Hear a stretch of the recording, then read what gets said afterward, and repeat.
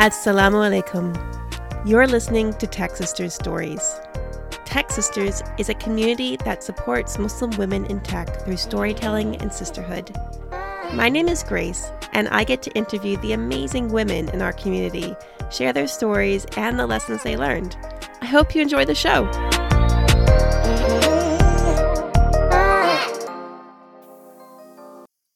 Okay, today on Tech Sisters Stories, we have Kemi Hassan.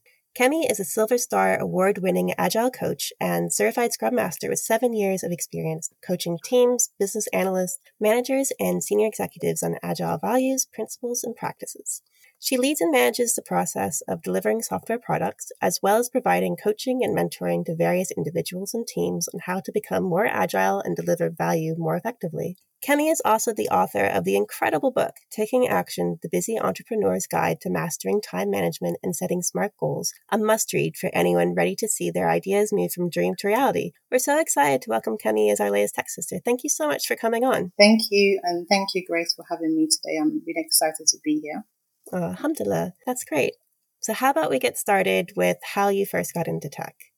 How did I get into tech? Well, I actually got into tech for a friend. She sort of introduced me to the various roles and responsibilities that are sort of available in this space, which is quite intriguing and interesting for me.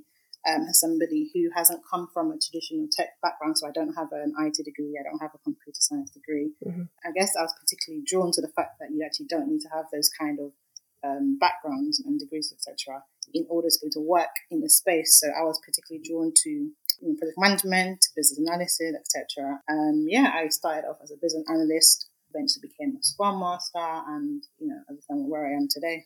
I thoroughly enjoy it. Alhamdulillah.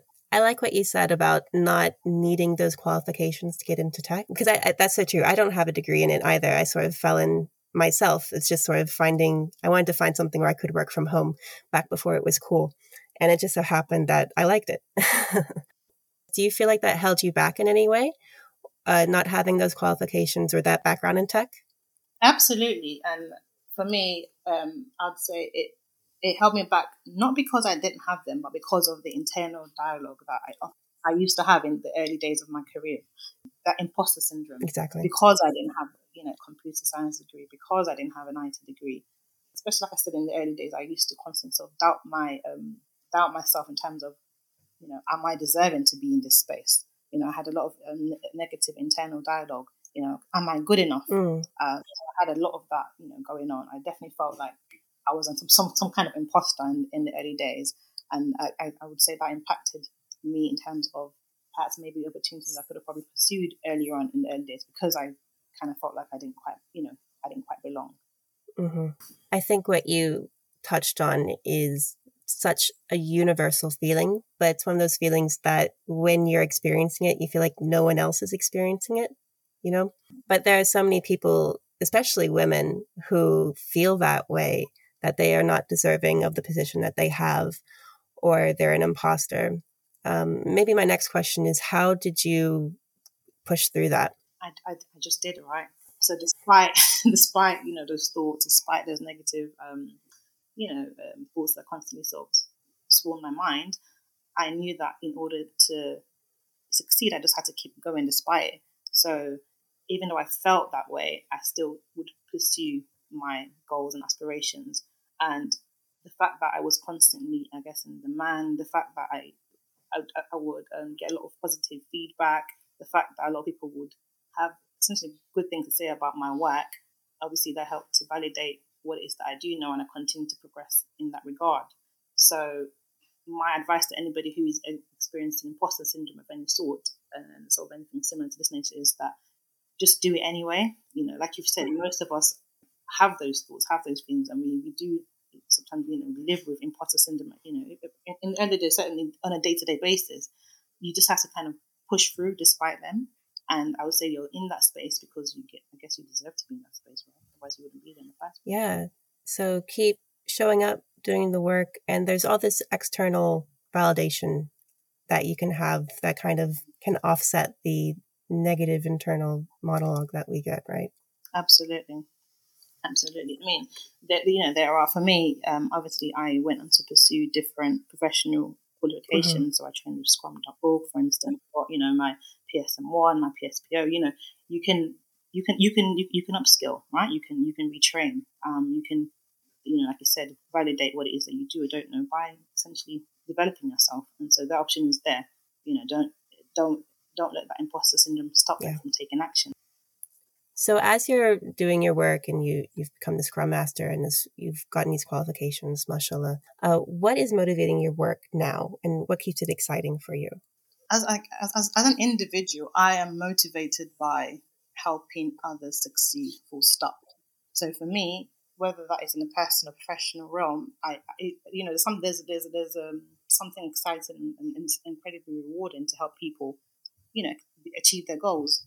And whether that's on an individual basis or on a team basis or on an organizational basis, for me, it's really exciting to be able to help other people do that, and essentially help them win.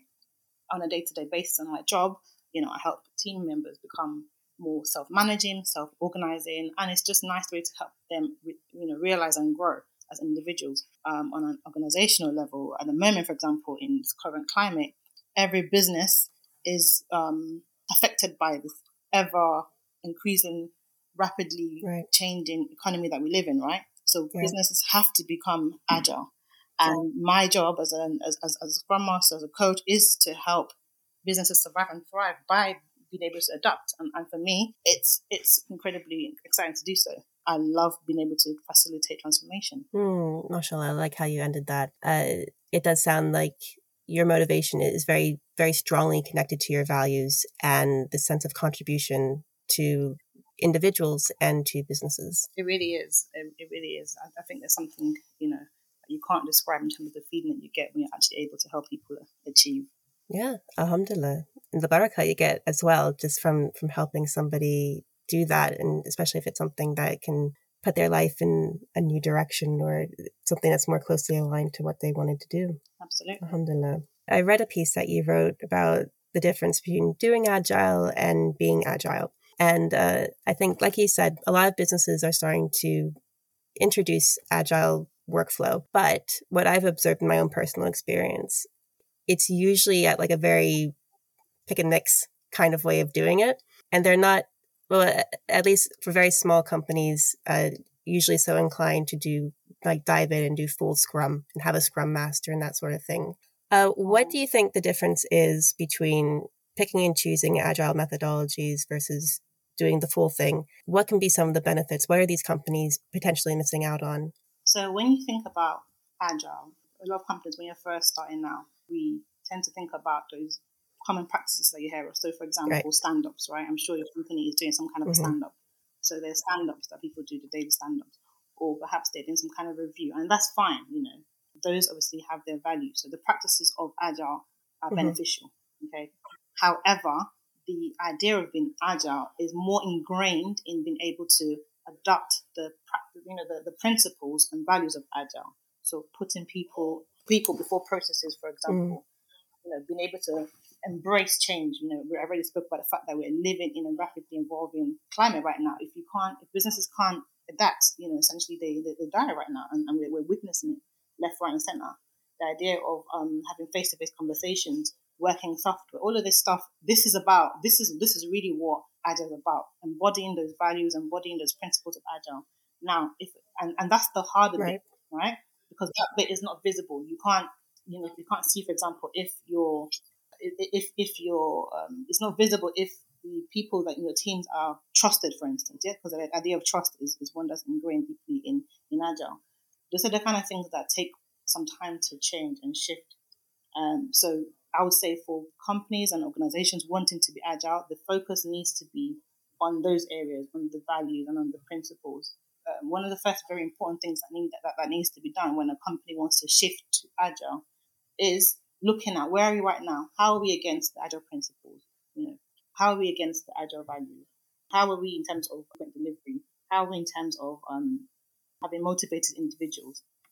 How are we in terms of having sustainable development? Those are the kind of things that need to be looked at. And then we need to, the company then needs to define a future state, an ideal future state, and begin to work towards steps in order to achieve that future state. Okay, so in answer to your question, it's about embodying, practicing, and really living those agile values and principles, and that takes time.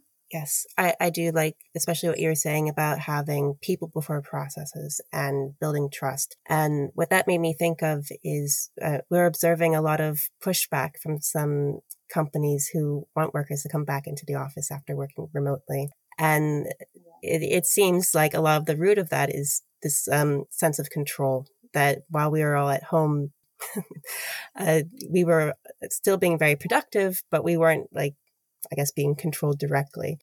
And I think with a true embodiment of those agile values and principles, you trust your team members, you trust your colleagues, and it goes along with self-management, right?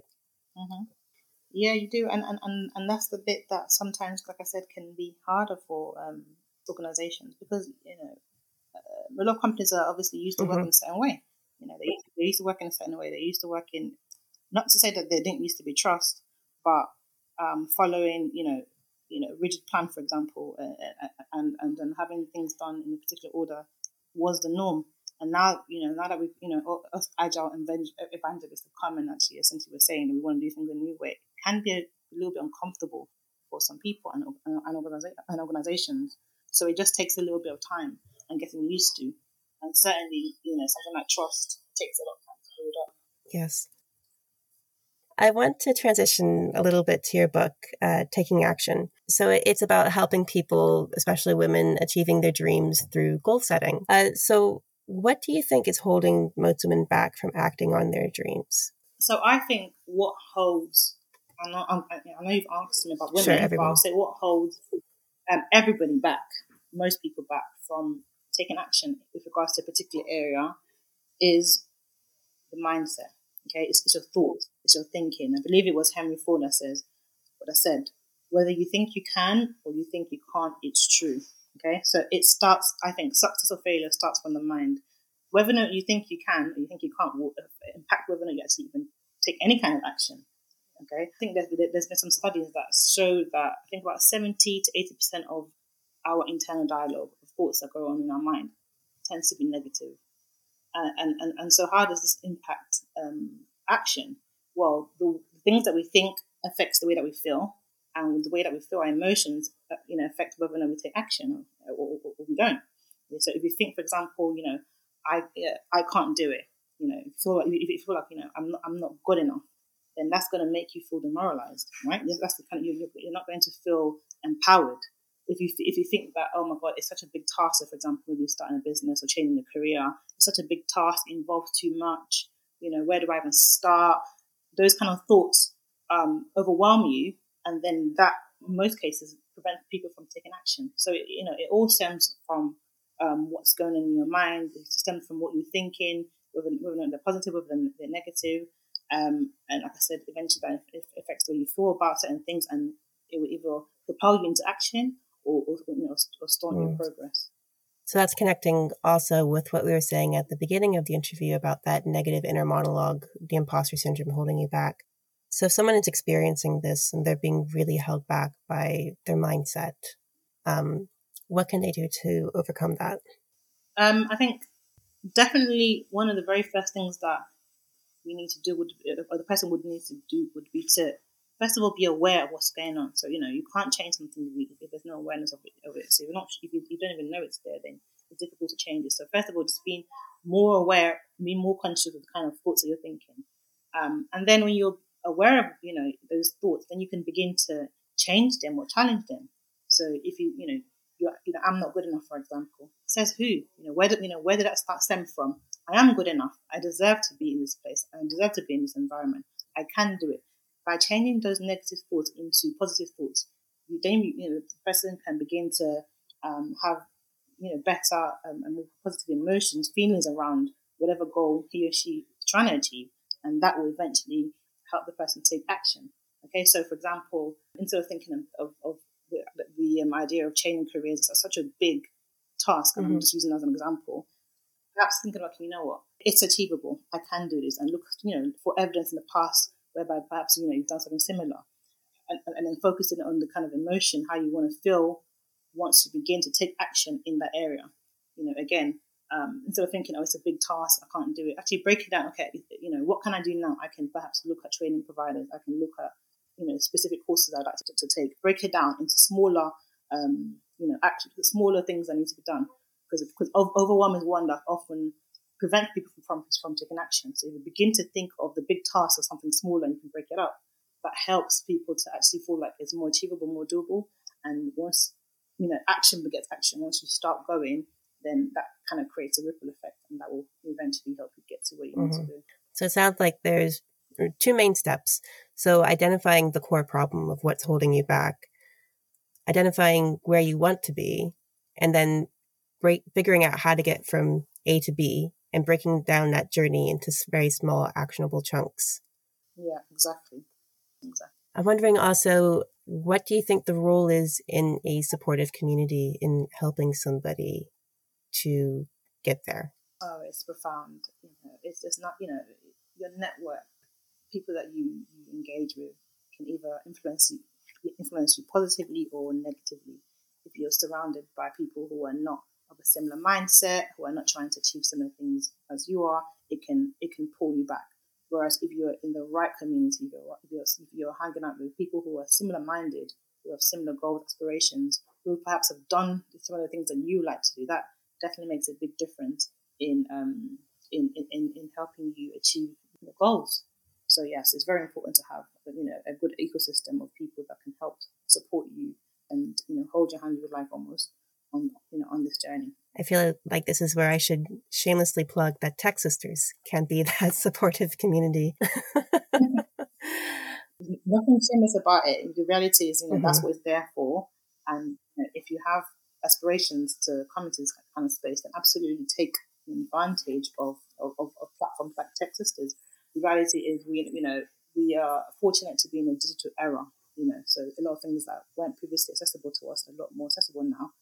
Thanks to technology, etc. So definitely, make use of platforms like this to essentially help you fulfill your dream. Yeah, absolutely. I was thinking back on how I got into technology a couple of years ago, and it's changed so much, just in terms of what's available for self-studying, the communities that are available to support somebody who's transitioning from, just being a stay-at-home mom like I was, or other careers into technology. And there's so many more pathways. There's so many people who have a shared experience with that. You can just join a group and say, I have this aspiration to do this. I'm tired of being a teacher and now I want to try building websites. And there's so many people who have done something similar to that, and they can help you, and they know the kind of the roadmap. Exactly. And that will help you achieve it faster. Absolutely. A lot of people make the mistake of trying to figure out things on their own. You can do it sometimes, but it takes a lot longer than if you have somebody who can essentially show you the path, show you how they've done it. It helps to speed up the whole process and journey.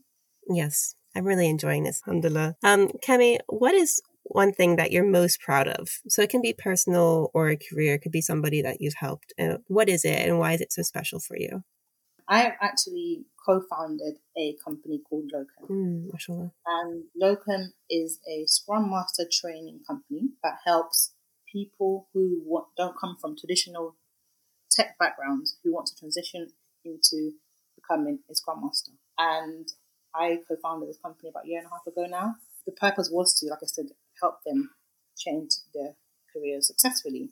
And I'm really proud to say we've been able to do that successfully over and over again, by providing, resources, the environment we spoke about, how important it is to have the right environment in terms of the people around you who are on a similar journey. The platform has really helped propel people into successful Scrum Master roles now. And so that's something I'm really, really proud of, because, as it's one thing to have an idea, but actually another is actually execute it and see it flourish. And that's what's happened with Locum, and I'm really, really proud of that. Alhamdulillah, that sounds really wonderful and so impactful as well. Yes, I'm really big on making a big impact, through my work with Locum and some other stuff I've done in the past. For example, my book, I'm able to realize, that, I'm able to leave a big impact in different ways. It's something I'm really Alhamdulillah.